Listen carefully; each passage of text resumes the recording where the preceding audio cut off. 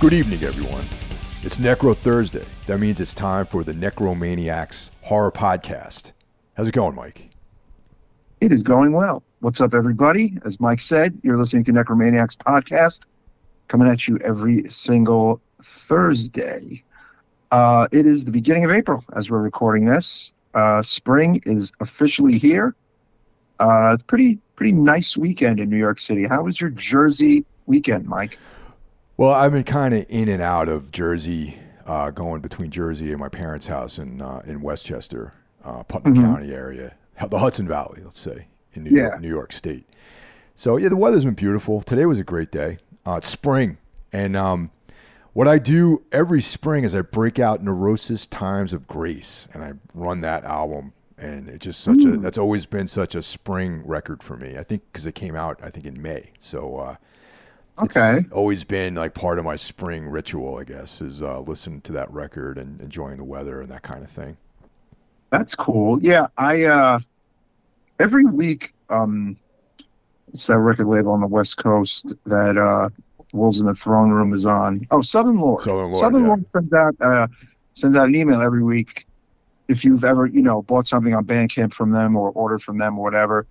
And they do these Bandcamp Friday deals, and everything is like, they'll pick like 4 random releases, and they'll all be like $1 on Bandcamp. Wow. Okay. But this week in particular, this past Friday in particular, they had a Wolves in the Throne Room record that was celebrating its anniversary, and that was only $1. And it reminded me that, like, Wolves in the Throne Room kind of remind me of spring music. This one was Black Cascade. They put out for only $1, which is a fucking great record. I'm a Wolves in the Throne Room fan. I been listening to them since I believe the very first record 20 years ago, plus whenever the hell that came out. But yeah, they kind of remind me of spring a little bit. But also on the music front, I discovered a band from Canada called Homefront. Have you heard them? No, I have not heard of them. They sound like something from like 1980, like post-punk, okay. Like really, really cool, interesting stuff going on. They have like 2 releases out. And a friend of mine told me about them and said, Mike, you're going to like this band a lot. And that friend was correct. So I immediately bought both of their releases. One is called Games of Power, and the other is called Think of the Lie on Bandcamp for, $6-7 a piece or whatever. Homefront. And then I saw that Sorry State Records is put out the vinyl, and I grabbed those. It's really cool that, like, look, I'm going to be 50, and I know a lot of people my age do not digest new music in the way that I digest new music, whereas I'm extremely open to it. And if I like it, I buy it. Like, I'm just, one of those, supporters. But this was a band that was like, okay, my friend was right. And I immediately fucking grabbed it, Homefront from Canada. Some of it sounds like The Cure. Some of it sounds like, Gang of Four. Some of it is, it sounds like very late 70s, early 80s, and it was recorded now, like one of those kind of things. I think you would dig it. I'm gonna check it out. When we wrap this up, I'm going to definitely check that out for sure. Yeah, I think some of the listeners would dig it as well. And that's kind of, spring-type music for me, too. A lot of that sound, I don't know why, it kind of hits with the spring for me. I don't know. I think I'm ready for spring, man, Yeah, I'm ready to, for a change. The winter, everything's been so bleak and brutal in the last, few months. It's just, I'm ready for something good to happen, for a change. I hear you, man. I hear you. A lot of fucking shows coming up. If you're a fan of heavy music, Jesus, everybody's on tour. I'm going to see our friends in Black Anvil on Wednesday, Mike, with Enslaved, and all right. That's playing New York City. Me and Stella are going to check that out. And then I think the week after, the Morbid Angel tour hits New York, and then in early May, the Obituary Immolation tour, and then there's Phrenolith, a Dead Congregation, playing in the middle of April at Vitus. I'm going to go to that. And there's just so much happening, man. If you like, death metal, black metal, and heavy music. Well, there's also the big Emperor show too coming up Yes, later in the this spring. summer. And Yeah. Goathor and I Hate God. Goathor and I Hate God coming through town. Oh yeah, that's right. They're on the road. Sisters of Mercy are coming. I mean, my poor bank account, Mike Hill. My poor bank account. Yeah, I last few weeks I've been kind of preoccupied with family stuff, so I need to like figure out which of these shows I'm going to. I think the Dead Congregation thing might be pretty much sold out at this point, though. Unfortunately, I think they have minimal tickets left. It's like a Wednesday show, but Stella and I are definitely going. Yeah. I got the tickets a few weeks ago. And there's yet another show with Vitus in May. Spectral Wound is playing, I think, Memorial Day weekend. We're going to go to that. Yeah. That band's great. No shortage. Yeah. We played with Spectral Wound in Providence a few years ago. They're a great band, nice guys. I really like them a lot. Yeah. I mean, I looking forward to seeing if they're going to do any new music or another new record. But that last record from a year or so ago is fucking fantastic. And then, like on the viewing front, I caught up on my South Park, Mike. South Park is yes, this season has been fucking hilarious. They're doing really short seasons though. They're like 6 episodes, which is kind of a bummer as opposed to their much lengthier runs of yesterday. It's always very timely, and it's just really, really funny. And if you've punched out of South Park years ago, I think you should punch back in and just jump in on the new season. It's really funny and really good. I checked out. These are kind of horror adjacent, I guess. The Netflix Waco series. The 3-part series on Netflix. Oh, yeah. That's on my to-watch pile, my mental to-watch pile. I really want to see that. It's a good one. It's there's like serious, it's heavy, man. There's like some heavy shit in there for sure. I watched. Does it like really tell you shit that you didn't know? There's footage that's never been seen before in there. I mean, I knew the story, I knew the Timothy McVeigh connection. Like I knew about everything, but it gets more into the officers that were involved in the whole operation, and they talked to some of the other cult members and that sort of thing. There's a lot of footage from that time, the siege, and it's really intense, man. When that happened, I was 19, 20, yeah, and I wasn't. I don't know. I think I was very caught up in my band at the time, Confusion, Plug. And I was, being a young kid, being a young person, and I was into hanging out and drinking beer and hanging out with my girlfriend and partying and going to junior college. I didn't think too much about that when that hit, Was that something you were extremely conscious of back then? Yeah, I was like in my early 20s, so that was like the high point of me being into all that like apocalypse culture stuff and reading about Manson and serial killers and Waco and that whole anti-government conspiracy thing was like huge back then. Back then it was like fun. Now it's like a doomsday mainstream government thing, conspiracy theories, but back then it was like you felt like it was interesting, to hear about all these things and these crazy stuff that happens like in Texas with anti-government stuff. And, at the time you could have been like critical of the ATF with the way they handled the whole situation too, but also realizing what a scumbag this guy was for like having sex with kids and all this creepiness of his, religion, and then the insanity of him thinking that he's Jesus Christ. And that's like a fucking legend too, like. Yeah, no, I mean, I definitely know a lot more now than I did then, and I definitely want to watch that, and I'm going to watch that. Yeah. Something else I watched, more kind of mystery stuff. Stella and I watched the OG Murder on the Orient Express. Did you ever see the original from the 70s? Oh yeah, that's a classic, man. Oh man, it's so good. Like, and it's so stacked with like, in my opinion, very, stars, so to speak, and like these very like 70s kind of icons, like Michael York is in there, and it's just really cool to watch a movie that's so old that just completely holds my attention. Like it's 50 fucking years old. Like, you know what I'm saying? Like it's an amazing movie. And what's funny is that, I saw the remake from a few years ago, like in the theater, which was pretty good, actually. I enjoyed it. But I didn't remember, and I won't give it away, even though, it's not that big a deal to give it away, but I'm not going to give it away. I didn't remember who the killer was. But, like, we're watching it, and Stella's like, well, I know who the killer is. And then maybe about 25 minutes left in the movie, I go, oh, wait a minute. And then, like, she's like, yep, that's it, and I'm like, oh, fuck. I'm like, that's really cool, though, like how it all kind of ties together. But again, listeners, even though it's an old movie and it has been remade, I did not reveal the killer. I should not. Now I want to see it again. That was a good one, man. Yeah. Speaking of star-studded casts, I saw Fear City, the Abel Ferrara film from the 80s.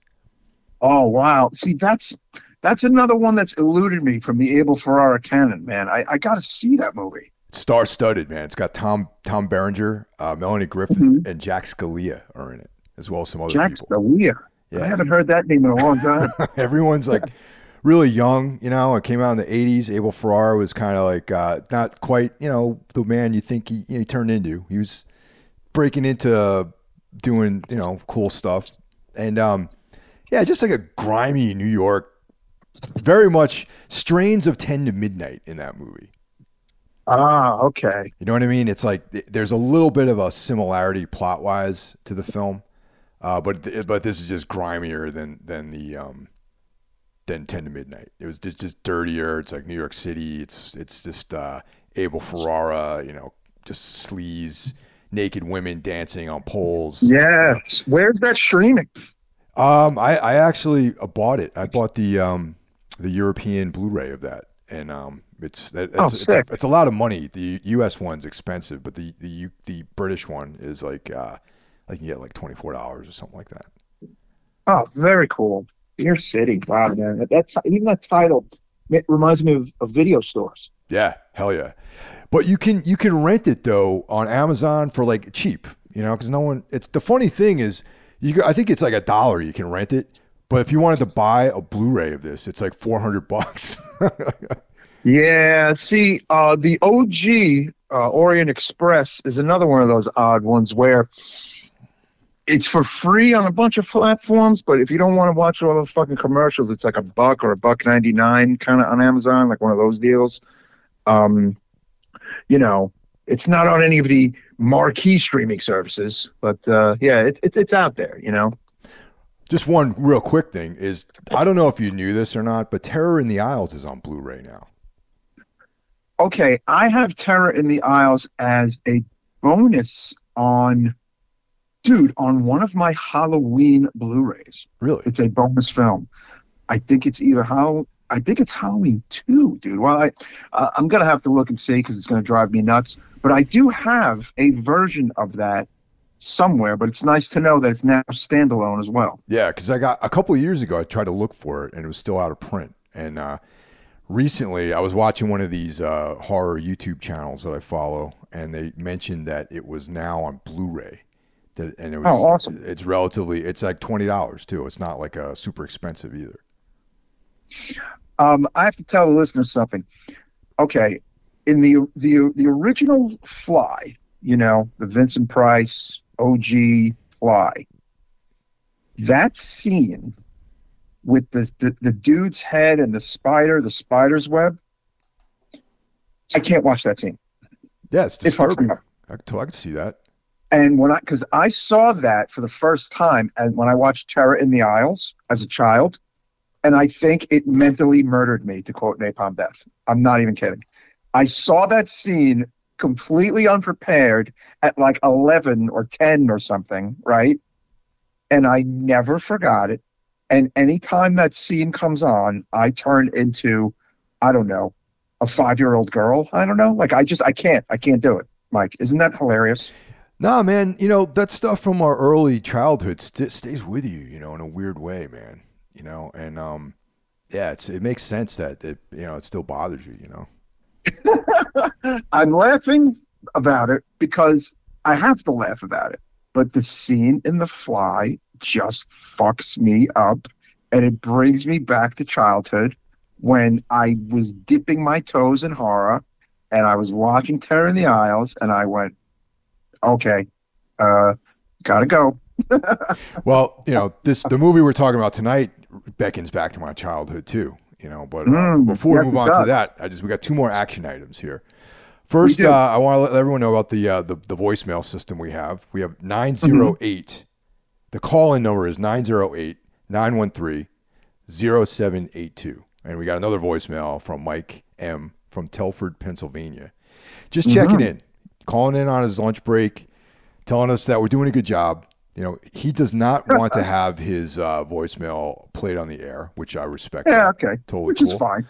But yeah, man, he's a lot of kind words, man. I appreciate that. He also recommended us doing some stuff in the future, and that we are going to be doing. There's some stuff that yes, we are. Yeah, like for example, Death Dream was something that we've been talking about doing that for a while. That's going to come around. The films of Jim Van Bever, like we've covered some of his stuff, but that stuff's out there. But he's a good listener, really really cool, supportive guy.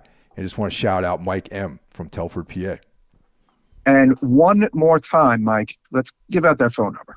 Phone number is 908-913-0782.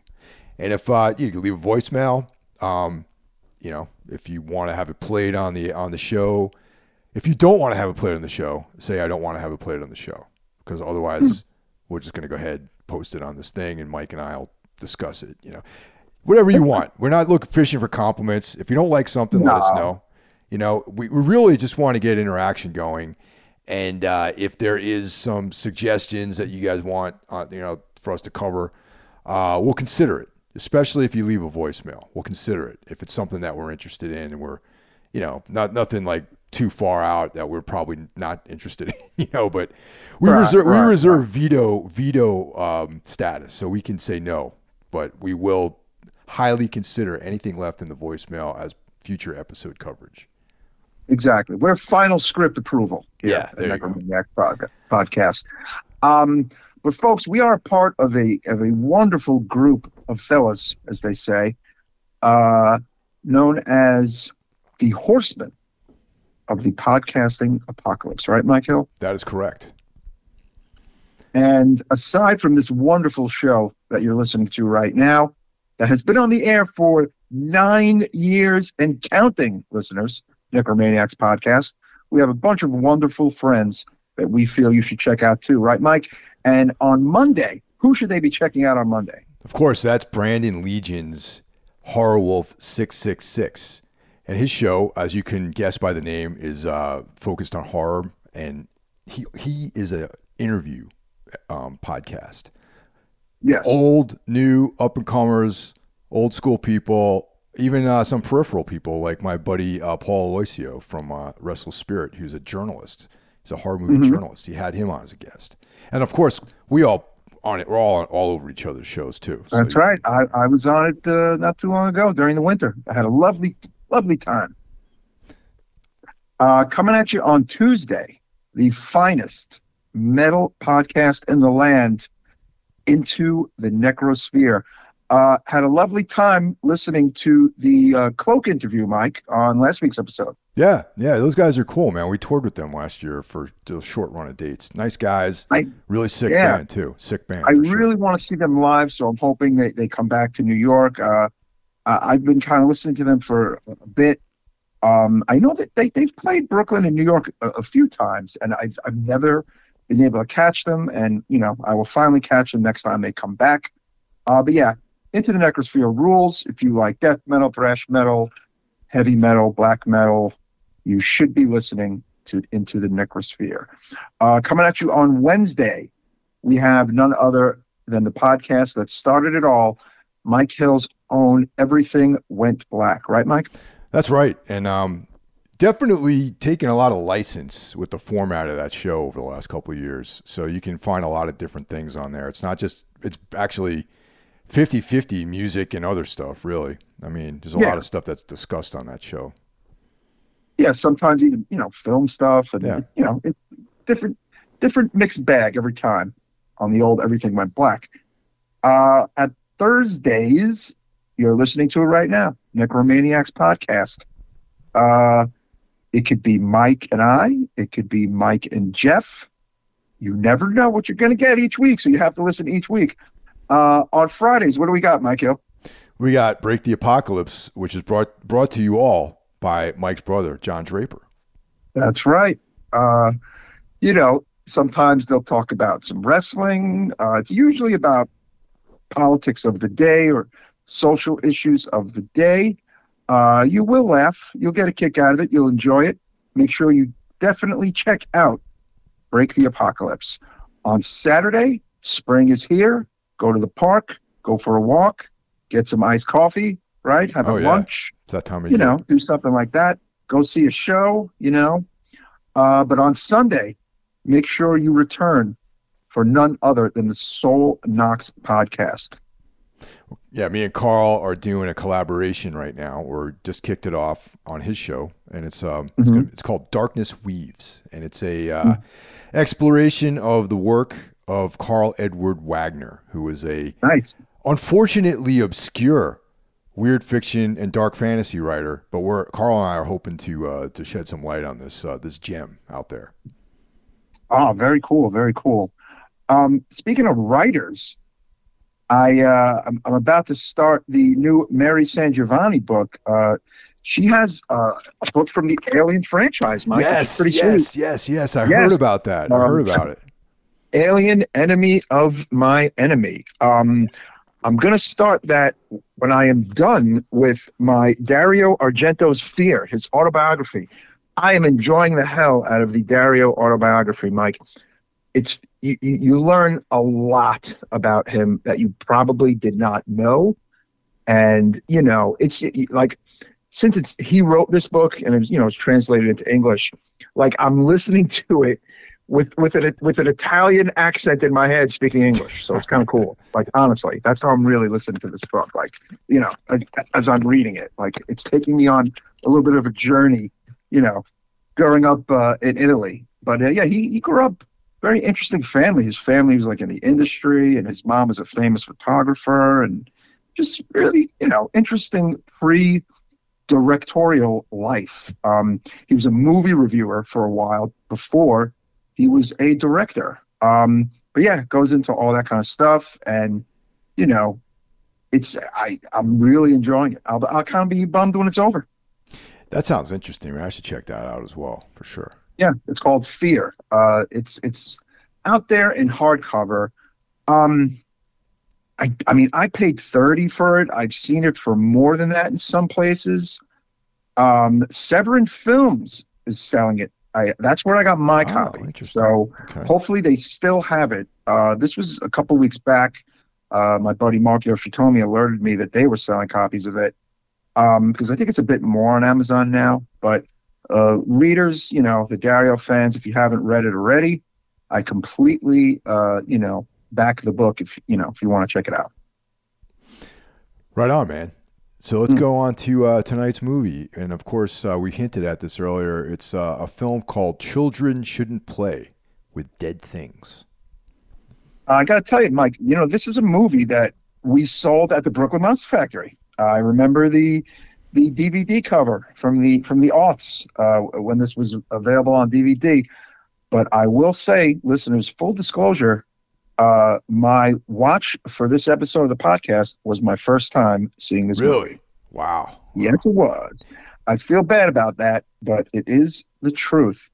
But yeah, a lot to say about this movie, a lot to say about its director, Bob Clark, who honestly, Mike, I mean, one of the most interesting directorial careers I've ever seen on paper. And, sadly, listeners, he lost his life on April 4th, 2007, when him and his son, Ariel Clark, who was only 22 at the time, were driving on the Pacific Coast Highway in Los Angeles. and were killed by a drunk driver. Oh, Mike, it's terrible, man. terrible ending to his life. Yeah. Wow. And quick of note is at the time he was working on the remake was about to start work on the remake of Children Shouldn't Play with Dead Things, directed by him. So, what could have been, huh? That's insane, man. I didn't know that was something he was working on or in pre-production. Yeah. That's crazy. Yes. I kind of honestly, like, I even remember, like, again, before his death, like reading about maybe like a Morgue or a Fangoria, like that somebody, because that was, '07 was amidst the time of a bunch of the remakes, Mike, so it almost kind of makes sense that I might have heard about it in maybe '05 or '06 when, listeners, as you can remember, if you were around back then, everything was literally being remade at that point. Then there was an attempt in 2010. Gravesend Film Enterprises confirmed that a remake would happen, but it never came to pass. We'll get into if that was a good idea or not. But on his career, many may know that he is the director of what I consider to be one of the greatest horror films of all time, Black Christmas. Many may know that he is the director of what many consider to be one of the greatest Christmas movies of all time, A Christmas Story. Some may not know that he's responsible for the Porky's franchise, Mike Hill. How about that? Yeah, he's been kind of all over the map. He's not specifically a horror director, but one film I'd like to add to the horror list, though, is a film Death Dream, which is very intense movie. It's a riff on the whole monkey's paw thing. It's like an anti-war, like Vietnam era film. Very powerful movie, man. And I think we have not talked about it yet, but we definitely should cover that movie. It's great. Yeah, Death Dream is sandwiched in between Children Shouldn't Play with Dead Things and Black Christmas. So, yeah. And then also around that time period is Deranged, which is a fantastic movie. He was the executive producer on that, but he had a hand in that movie. He also did Turk 182 for you mid-'80s fans out there. He directed the 1991 cult hit Popcorn, which is a pretty cool movie, actually, itself. Actually, no, he's the executive producer on Popcorn. Sorry, not director. Then, in the strangest turn of all, he is responsible for the Baby Geniuses franchise of the late 90s aughts. He directed Baby Genius and Baby Genius 2, which made money. So, unbelievable. And again, right before his death, he was an executive producer on the '06 Black Christmas. Again, ridiculous career, huh, Mike? Oh, yeah, man. It's a very prolific output this guy has, for sure. To have a hand in what a lot of people think is the birth of the slasher, he's there at the birth of the teen sex comedy. It's very interesting. It's like, wow, like, I think I don't think this exists, but I would love to see a movie about this guy, documentary or something. I mean, I don't think that exists, but I almost feel like just because of all the things he touched alone, it's just kind of so fascinating as a film nerd, Yeah, no doubt, man. And actually, this movie was co-written with Alan Ormsby, the star of the film. Yes. Yeah. A buddy of Bob Clark's, who also had his hand in the Porky's franchise, Ormsby. Yep. Yeah, and Popcorn. He directed Popcorn, Ormsby, actually. So yeah, lifelong friend of Clark's. Also had his hand in Death Dream. I mean, that's his filmmaking buddy, Mike. Well, so this came out in 1972. And is 87 minutes long, so it's like a very lean and mean film. Yeah, budget of only $50,000. I could not find any box office information on this movie. I imagine it was rather small, though. What do you think? Probably. I mean, this movie probably really hit its stride like a decade later in home video. I imagine. In home video, yeah, yeah, you're right. I mean, I remember the box as a kid at the video store. It's funny. The sentence, "I remember the box," literally like almost means nothing to a whole generation of our fans. It's like saying I remember the box squarely puts you in a certain time and place, Mike. You know what I'm saying? I think about that all the time, man. How Yeah. that's just almost irrelevant these days to people. Like that Well, experience is nothing that anyone can relate to in a younger if generation. we have any listeners in their 20s, okay, saying something like "I remember the box" means you remember the box cover at the video store. And yeah, it had like a really odd box. Like it matched like the movie poster. You kind of didn't know what it was. This movie is definitely an early horror comedy. Um, and that to me works. You know, I mean, I can be very critical of the horror comedy, and I know you can too, Mike. But this is like an example of a real early one that I think definitely hits the marks and keeps you interested. And then, of course, at the very end of the film, there's no comedy to be found whatsoever, and goes into the pits of hell. But we'll get to that too. Well, and that's really what makes it even like more intense, man. I mean, I saw this movie when I was a kid on television. Okay, so that probably is another way that somehow they make money is these. Well, I'm sure it was a edited version that was showing on like Chiller Theater or something like that. Oh wow! Yeah, because Channel 5, Channel 9, and Channel 11 had like on Saturdays there was like horror film stuff going on in those three channels in the tri-state area, and I saw it at a very young age on television, and the comedy part at that time was lost on me a little bit, but that the ending of the film is what was one of those scenes that's just creeps me out to this day. And and absolutely. And rewatching it all this time later, I think it's still very powerful actually. Watching it for the first time, I got like, in a good way, Scooby-Doo vibes from the beginning of this movie, Mike. Yeah. You know what I'm talking about? Yeah, I could see that. Definitely. Like Scooby-Doo horror vibes, because it's 1972. It was probably filmed in 71 or 72, and they are dressed like it's 1971, 72. It is like, obscenely 70s style. As I'm watching it, I'm almost like going, I'm so envious that a man could dress like that and get absolutely no guff. This is just what young people looked like. Isn't that like mind-blowing, Mike? Yeah, like everyone's real groovy, in the movie, for sure. Yes. Yeah. And it's just modern dress of its day. And I mean, to me, more so than the 60s, or even more so than the 80s, the 70s was just like, whoa, it's kind of not surprising how some people regard it as some of the ugliest outfits of the day.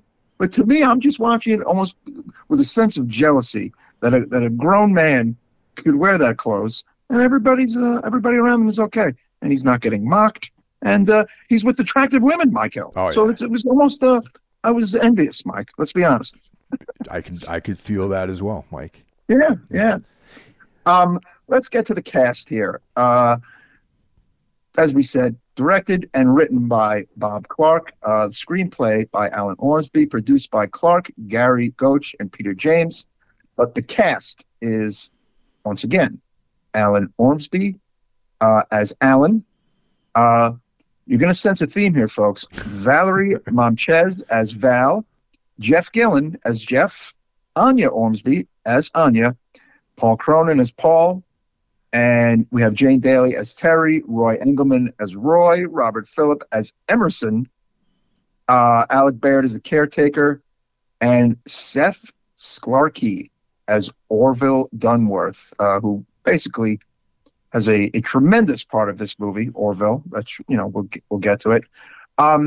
Evil Dead vibes, Mike Hill, in the sense that apparently, much like Evil Dead, this movie was also loaded with college friends and friends of the director and producer, which is pretty cool, huh? Yes, and there's also some plot elements to this that are similar to Evil Dead as well. Oh, totally. I mean, while I don't know that Raimi was a fan of this movie, I have a funny feeling he might have been a fan of this movie or saw this movie. This movie is literally 10 years exactly prior to Evil Dead, and there are some similarities, you know, in the behind the scenes sense that I just mentioned, and a little bit in the plot, right? Yeah. Yeah. So there's a group of, I couldn't really quite ascertain. I think they were actors. This group of friends. Yeah, they're theater troupe. They're theater troupe. They're stage actors. Yes. They take a boat to an island where it's known that criminal types were buried there. Okay, and off the coast of Miami, because I believe it is off. I believe it was also shot off the coast of Miami. Down in Florida. So, yeah. Mm-hmm. And the this is the interesting part, because most of the friends think it's kind of like they're having a piss with this whole thing, like they're having fun. But I think Alan from the get-go had nefarious ideas about this whole thing. Yes, and okay. Aside from there's definitely Evil Dead vibe. Talking about putting the movie in its time and place, it's shot in the post Manson era, listeners. And you get the feeling, I think, maybe 20, 25 minutes into the movie, that perhaps maybe Bob Clark and Alan Ormsby were somewhat influenced by that whole kind of vibe. Because, Alan, who's kind of the ringleader, theater troupe head, has, I guess, mini Manson vibes or Manson light vibes, right, Mike? Manson light, because he wasn't trying to his idea wasn't to go and murder the elite, but it was about raising the dead and witchcraft, basically the occult. Yeah, and he's a ringleader, and he kind of talks down to everybody, and he's got the pretty women around him, and there's definitely some post Manson-esque things going on. And of note, the girl Anya in the cast is played by his then wife, Anya Ormsby, hence having the same last name. Yeah. And but this part is we're in the comedy part of this film. The comedy segment of the film. However, it's dark though still. Like even the humor is dark, And it is. Yeah. Mm-hmm. And it's not like funny like when you watch like Shaun of the Dead. Mm-hmm. There's like a wink and like a very there's an irony that they use. But in this one, the comedy is, there's a dark undertone to everything that's going on, because essentially what they're doing is they're exhuming a body, which is Orville Dunworth. I almost said Orville Dunwich, but yeah. Yeah, Orville Dunworth. And they're, dressing him up in, women's clothes and things like that. And not they're really clothes, but desecrating. It's honestly, it's almost shockingly the desecration of a dead body, almost shockingly, to the point where you're laughing, because there's a lot of one-liners, and actually all the women in this movie are humorous. Yeah. They say the most humorous lines, I almost feel like. Not so much actually his wife, Anya. She is the one who's very kind of like intense and kind of scenery chewing. Yeah. But the other girls, Val and Jane Daly as Terry, they're really kind of taking the piss a bit on Alan, and they're not really taking him all that seriously. And there's some definitely witty things happening. But Mike is right. It's still quite dark. There's very kind of creepy music going on a lot. Yeah, score. And of course, it's 1972, listeners. It's got the 70s creep vibe. It does, right? Absolutely, man. And Anya is like kind of like the squeaky foam of the group, Yeah, right. But you like these people. I kind of like the whole crew, which I thought was cool. And to me, again, the sign of a director barely into his career. It's the third movie he's ever made, by the way. He did make 2 movies prior to this movie, and they are The Emperor's New Clothes, which was a short, and a movie called She-Man from 1967. So, this is about a cross-dresser. So Bob Clark is, Jesus Christ, what a pioneer. I mean, a 67 movie about a cross-dresser, number one, and he's delving into horror by 1972. with Alan Ormsby, who again in the cast, one of the stars of the movie. And he's kind of like putting out a horror comedy in a time when, let's just say, none of the horror movies were comedic, Mike, at this point, right? No, I mean, if you think about it, just a few years before this, we had Night of the Living Dead, another zombie film, which was like dead serious. Like there really was very little any humor in that movie. No, I mean, and the end of this movie goes into that is it's got to be completely Romero inspired, the ending, and we'll get to that. But literally the first hour and change of this movie is almost kind of hijinks, Mike, right? Yeah, but one of the things that in the second time, I watched this when I was a kid, and I watched it just like during the week or whatever. And the thing that I was thinking about, the vibe I got was, Alan's character is he half expects something to happen when he goes out there. You get this sense that okay, we're this acting troupe. We're going to go out onto this island, this creepy island. We're going to go into this house. We're going to dig up this body, desecrate it. We're going to, do some rituals, do some witchcraft, But he's probably read, his like occult background on everything, and his like, okay, This is like what should happen. All right. Do I really think it's going to happen? Probably not. But in the back of his mind, I think that he is like, I want something to happen, even though he thinks something might not happen. And that's the vibe I got from Alan. But everyone else is just there along for a good time, And as you're watching it, the initial attempt to, quote, raise the dead does not happen. Nothing happens. And they're kind of defeated. It is only when they do it,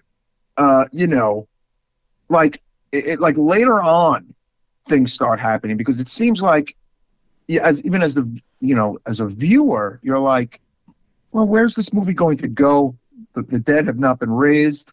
They're just kind of like joking around the cabin, like really doing fucked up things to a dead body, the Orville dead body, which I have to say, for 1972 super indie film, pretty damn good makeup, no? I was just going to say the zombies look great, and also just the set dressing looks awesome too, man. Like they got like this this really great atmosphere. It reminds me of that Mighty Sphincter video, Ghost Walk. I don't know if you ever saw that video. No. Yeah, there's that band Mighty Sphincter from Arizona, and they're like this goth rock band, like goth punk band, that they have a video called Ghost Walk, and it reminds the imagery in this movie reminds me of this video. It's like smoke machines, graves, that kind of stuff. Ghost Walk is also the name of a great Brian Keane book. Interesting. Yeah. But yeah, again, since nothing happens, Alan starts kind of abusing all of his pals in the cabin. But as luck would have it, the dead do start coming back to life and start killing some of the pals and some of the friends who are outside, and it kind of kills. It doesn't kill the main characters first. It kills some of the more ancillary characters first, right, Mike? Right. Except Orville is not reanimated. No, he's still quite dead. Quite dead. He is. He's still in the cabin with everybody, and they're fucking around with him. And I will say, gotta say, pretty disturbing things doing to a dead body by a bunch of college kids. You know what I'm saying? It's just kind of like a weird vibe, kind of, again, darkness, for a comedy. So all this chaos is ensuing outside as the zombies are coming to life. And it looks really good. It's definitely inspired, I think, and informed by Night of the Living Dead. But since this is not in black and white, and it's 4 years later, and, the 70s are creepier than the 60s, it has just this really eerie vibe to it when the dead are coming out of the graves with the music and, this primitive kind of like, hellscape vibe. That's what I thought. Yeah, very effective. And also I have to say, the zombies also had a bit of an Italian look about them too. Oh shit! I knew we were gonna go there. Yeah. This movie also reminds me of Zombie. Yeah. And it's years and years before Zombie. Like, it's about 9 years before Zombie was probably filmed. And I don't know if Fulci saw this movie. Who the fuck knows? Again, I don't know how many people saw this movie at all initially, because there is no video market. Even like the video market begins 10 years after this movie has been released. So I would say it's probably coincidental, the Fulci-esque vibe. What do you think? Do you think it's coincidental or no? I mean, there's very very unlikely this film made it to Europe, in the 70s, and that's the tripped out thing when you think about these types of films. Even Raw Meat, the movie we covered a couple of weeks ago, it's like when that came out, the only way you could see it is in a theater or at a drive-in, Even at the end, there's something that which we'll get to that made me think of Fulci's Zombie. The very end of the movie. Oh yeah, I know what you're talking about, but yeah. Either you saw it at a theater or a drive-in, or it was on television. Like some edited version. Saw it. Yeah, but I mean, it would be with commercials and on TV, like how I saw it when I was a kid. Right. And maybe most likely edited. True. Just goes to show you how really ahead of the curve this movie was. So as I was saying, the zombies are coming back to life. They attack the cabin, and our heroes, our Scooby-Doo crew, are quite shocked that the zombies literally are back to life, because I think they thought it was, kind of a bust, huh? Yeah, and they honestly, the group really didn't think anything was going to happen. That's my feeling, is that they were like, we're going to go out here and smoke weed and hang out and probably get laid, and play around with this dead guy, and like that's the extent of it. It was just like some crazy thing to do when you're a kid, and rage, but oh my God, the friggin' dead are rising, There is one more effort to return the zombies to the grave. And at one point, that appears to work as the zombies, walk away from the cabin and go into the forest. But apparently, what they were supposed to do at the end of this last-ditch effort was return Orville to his grave, too, so that the zombies would not come back. And, of course, they don't do that. They're still fucking around with this dead body, and all of the zombies come back and attack the cabin once again and start killing off our friends one by one, until the only two survivors at this point are Alan and Anya. Something to note of Anya that has happened amidst all this is that she really kind of starts believing in like the darkness and the dark magic of the island and all the things that they have done, huh? Yeah, she's on board with what's going on because she's seeing it unfold in front of her, And I think she starts seeing visions, and I remember she spent some time inside the coffin. Like, she took it all really, really seriously and kind of continued to take it seriously, even when the zombies initially didn't come back to life and everybody thought Alan was, full of shit and whatnot. But she was kind of a true believer throughout it all. And again, Alan and Anya are a real life couple at this point. And there's this really fucked up scene where the zombies are coming after them, and they're on the stairwell. They're trying to get upstairs, and Alan pushes her into the zombies and just offers her as a fucking offering, like, fuck this bitch, kind of fucking throwing down the stairs, and they start ripping her apart. It was just like, oh man, that's fucked up. It must have been a rough scene to do in real life, huh? Probably, yeah. I mean, it's a physical kind of thing, Now, this leads us to the most powerful part of the film, if you ask me. Yeah. All right, and this is the one that haunted me my entire life from the age of 9 or 10 or whenever I saw this movie. So Alan goes into the room where Orville is stationed on the bed, and yeah, he thinks he's in a room by himself and the door is locked and he has some kind of relief from the zombie attack. Yeah, he boards himself up. They're on the outside. He thinks he's safe, but lo and behold, who rises from the grave or from the bed? From the bed, yeah. is Orville. Orville.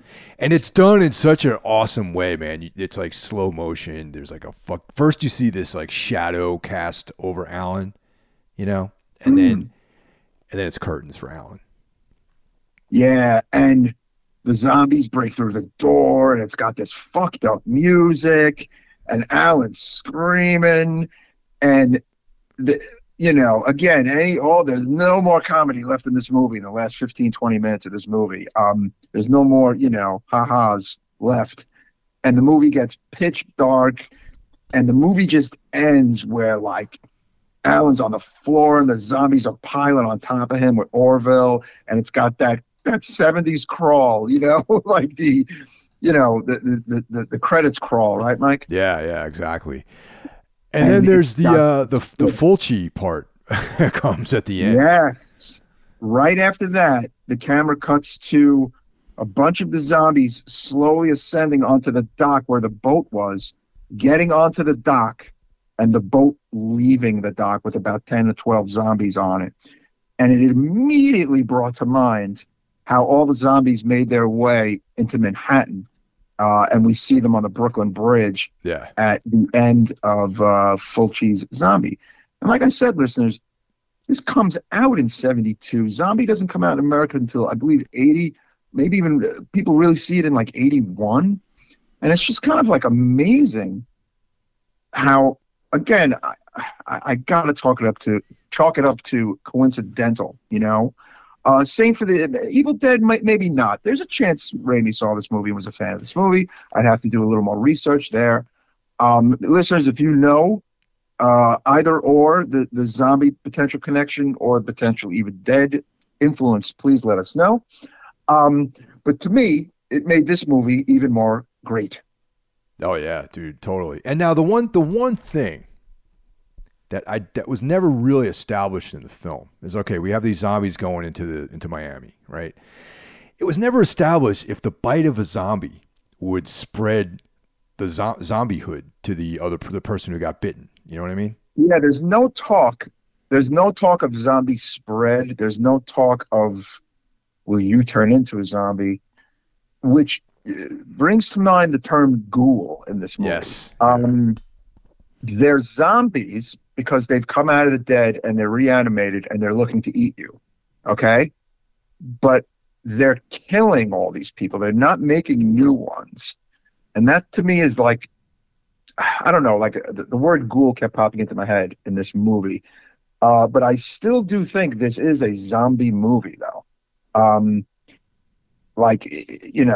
If you asked me if it belongs among the zombie canon, I think it does. What about you? 100%. I mean, there's different types of zombie movies. There's going all the way back to the voodoo zombie. Then there's like the Walker style zombie, which may or may not have like a biological component to it. There's like supernatural zombies, which I would say these are more of like a supernatural zombie.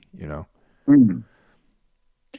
I mean, yeah, it's a movie that's really ahead of its time.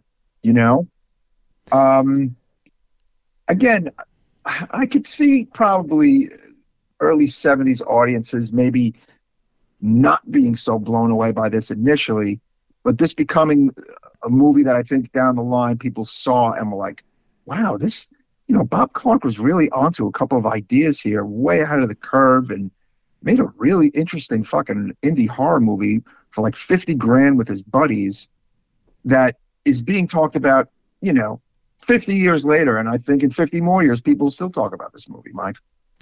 I agree. And also just people in that time frame, like they, these types of movies were like kind of looked down on by people. Like, just like if you were into this kind of stuff, you're like some kind of degenerate or something, Mm. Like the whole like drive-in vibe was like kind of like a lowbrow thing, So apparently it was released as a special edition DVD in 2007 from VCI. That's the one we carried at the store, okay? And it was the first time it was uncut. It had a really weird, wonky cover, though, I remember. Like, a lot of those covers from the O's were kind of shitty. Yeah. Apparently, it was also a briefly made VHS through Anchor Bay Entertainment. Finally, jumped to 2016 on February 23rd, 2016. VCI released the film on Blu-ray, which is, I believe you could still get that one today, and it is uncut. But yeah, like I said at the start of the show, there was a planned remake of this movie before Bob Clark's death, and even after his death, it was apparently at some kind of stage, but it never came to pass. Now, I'm going to say something. As much as I love this movie, and I did, completely ripe for a remake. What do you think? It would have been even better if Bob Clark did the remake, but I could I see that, know. you know. But Yeah. then again, a very special filmmaker would have to do this film, you know. Mm, yeah. I almost think I mean, there wouldn't even be a lot you'd have to change. Like, I almost feel like I could almost picture a modern version of this movie in a way with a very similar script and idea with this very fucked up bleak ending, you know? Yeah, I just the thing that concerns me is the treatment of comedy in Mm, you know mm. in the film. You know what I mean? Like how would that play in the modern world? You know what I mean? With like the kind of stuff And that it would they. be, yeah, and the dead body desecration, which again is something that you really need to watch to get where I'm really, getting at here. It is kind of fucked up. Like, I feel like some modern audiences might not be down with that aspect, But I but they think could change that. yeah, but I'm down. I think that's crucial to the film though. Really, the desecration. You know who Yeah. would play a great Alan is Mm. Owen Campbell. Do you know who that is? Ah, You remember okay. him? The guy Yes. from My Heart Can't Beat Unless You Tell It To. Yeah, yeah, yeah, yeah. That would be interesting. That guy I think he's a cool actor, man. He was in a movie I saw a few months ago called Candyland, and Mm. he was really good in that too. You know what? It's cool that this movie has been untouched and stands on its own, and it's a Bob Clark movie. As we know, they've remade Black Christmas several times to mixed results. Uh, there's no clamor to remake Porky's, but who knows at this point? Somebody could remake Porky's and restart the teen sex comedy that has been dormant for a little while. Um, there was the abominable Christmas Story sequel from last Christmas season that I saw, which was horrible, horrible movie. It was on HBO Max. Listeners, if you saw that one, I'm sure you would agree how bad it was. But yeah, Bob Clark is definitely, like, to me, a legendary, prolific, diverse director who should be remembered. Yeah, I mean, I love his horror too. I mean, and that's the thing. He's kind of successful in all these different genres that he works in, But I mean, for me personally, Yeah. I love the horror films, It is hilarious. He's the baby genius guy. Like, where? How does that even happen? Like, it's just wow. Like you made one of the best horror films of all time. It's like wild. What's really interesting too is to look at just the time frame from 1968 of Night of the Living Dead, this film in Mm-hmm. 72, Mm-hmm. Evil Dead, and Zombie. Just like Yeah. you can kind of connect all those films as being the kind of grandfathers of the genre. Really, it kind of started there. If you think about all the elements of zombie movies, really came from here. And I'm going to name this as a film that's important in that canon of movies for sure. It is. I'm just wondering, like, who got to see this movie? Like, I almost feel like at one point it was almost like a lost movie, But I feel like the fact that it did make its way, in the DVD boom onto DVD, and now it's on Blu-ray. It's out there if you want to see it. Wonder what could have been had the remake happened, Mike. Like the even more kind of eyes on this film at that point in time. We might never know, man. We'll never know, man. Some asshole drunk driver killed Bob Clark and his son, so we'll never know, unfortunately. Yeah. What do you give Children Shouldn't Play with Dead Things on our Necromaniac score of 1 to 5? I'm going to give it a 4.5 out of 5 because two reasons. Number one, I feel like this is like very important within the zombie genre, and it gives me those feels from back when I was a kid, man. Just like the terror of watching this movie. Even the comedy, like I said, at the age that I saw it, the comedy didn't come off as funny. It just came off as disturbing, like when I was a kid. Right. I gave it the same score. I love this movie. I think it's great. I think everyone listening should see it if you haven't seen it. You know, it clicks a lot of the boxes for me. I am a sucker for creepy 70s movies. When it's a creepy 70s movie I've never seen, it makes it even better. You know? Yeah, man. I was almost surprised at how much I like this movie. Yeah, a very nice 4.5. Fucking Bob Clark rules. I mean, you know, there's yet to be a movie that I've seen of his that I have not enjoyed, and I think I'm going to make it my business to see all the shit of his that I haven't seen yet. So he even did some stuff on TV in the 80s. He did an episode of Amazing Stories. Remember Amazing Stories? I remember that. I didn't realize he did anything with that though. Interesting. He wrote an episode of Dukes of Hazzard. Oh, okay.